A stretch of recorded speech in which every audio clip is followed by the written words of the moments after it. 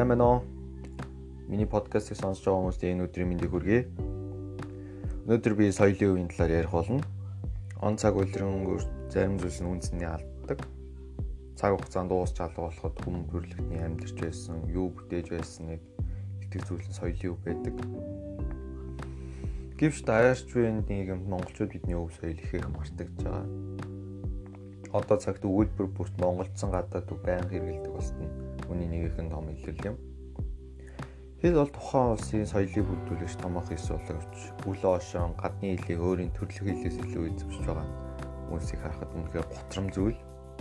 Үг үсгийн алдаа гаргах энэ инээдүүдийн болсон шин зүйлс мэт харж гайх нь харамсалтай. Бидний өвөг дээдс бидэнд хоёр төрлийн үгийг үлдээсэн байдаг. Байгалийн үг буюу газар нутаг болон соёлын үг юм.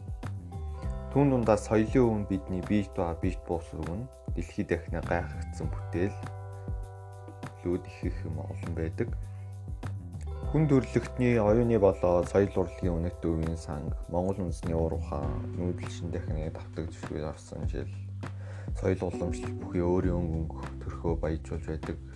Үүний дэлхийд дахина хүлээн зөвшөөрч соёлын үндэв гэснээс цаашид уламжлагдах хадгалж хамгаалахуй үүрэг бидэнд байдаг. Үүнийг ухамсарлах нь бидний үүрэг. Хувийн бүтээл сэтгэлгээ, ур чадвар, авяас бэлгээс их сурвалжтай оюуны өмчөөр хамгаалагдсан соёлын дагуу бараа бүтээгдэхүүн бүтээл төрөх, тэдгээрийг хуваарлт нийлүүлэлтийг хангасан үйлдвэрлэлийн салбар одоо цагт ихээхэн багассан ч ороггүй болсон юм бол биш. Жишээ татвал хөв хамтлаг юм. Монгол үндэсний хөгжлийг рок дууралттай хослуулж хүннүү рок урсгалаар тоглодог хамтлаг. Ганц үндэсний хөгжим гэлтгүй хөөмийн хархираа рок урсгалтай хослуулсан ба хувцаслалт нэрэндээ хүртэл ихээхэн ач холбогдол өгсөн байдаг.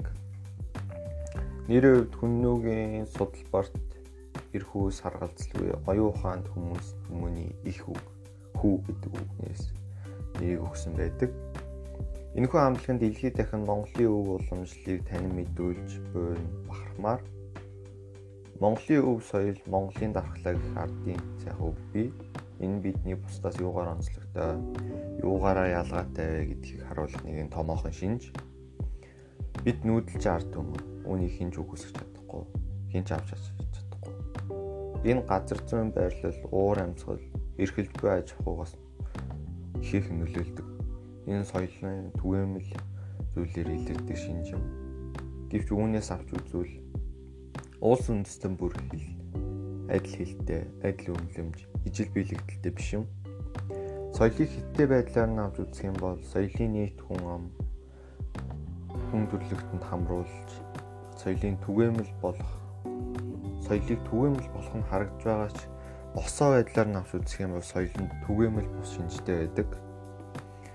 Соёл нь бүх хүнд адил тэгш хүртээлтэй байх албагүй гэсэн үг юм. Үүнээс үүдэн зарим нь мартагдах эрсдэлд хүрдэг. Жишээ нь туйлчид. Туйл бол ганц монголчуудын бус хүн төрөлхтний нийгмийн аралтай хамгаалах соёлын биет бус үг яах аргагүй мөн. Одоо цагт туйл мартагдах тал руугаа орж байгаа. Гарын 5 уруунд л багтах хэдхэн л туйлчидтай байна. Учир нь туйлчаар бэлтгэх боломжгүй. Байгалийн үг л авьяасаар сурдаг тул онлоор сууч болдгүй соёлын газар. Үүнээс үзэхэд агуу их баялагтай ард түмэн гэдэг нь хэлүүлдэггүй. Соёлын нэг мэдрэмж, хувь хүний шин чанар гэж үзэхэд урлаг шинжлэх ухаан боловсрол ёс зүй гэх мэт нарийн төвчний боловсронгүй бий болгосон төвш юм. Цаг хугацааны туршид олж авсан мэдлэг гэж хэлж болно. Өөрөөр хэлж үзэлтэй соёл нь хүний олд амжилтын цогцомж гэж болно. Энэ бидний өвөг дээдсээс уламжлагдж ирсэн томоохон уламжлал соёл нь бидний агуу баялаг түүхт асар их баялагтай ард түмэн гэдгийг батлан харуулж байна. За анхаарал тавьсанд баярлалаа.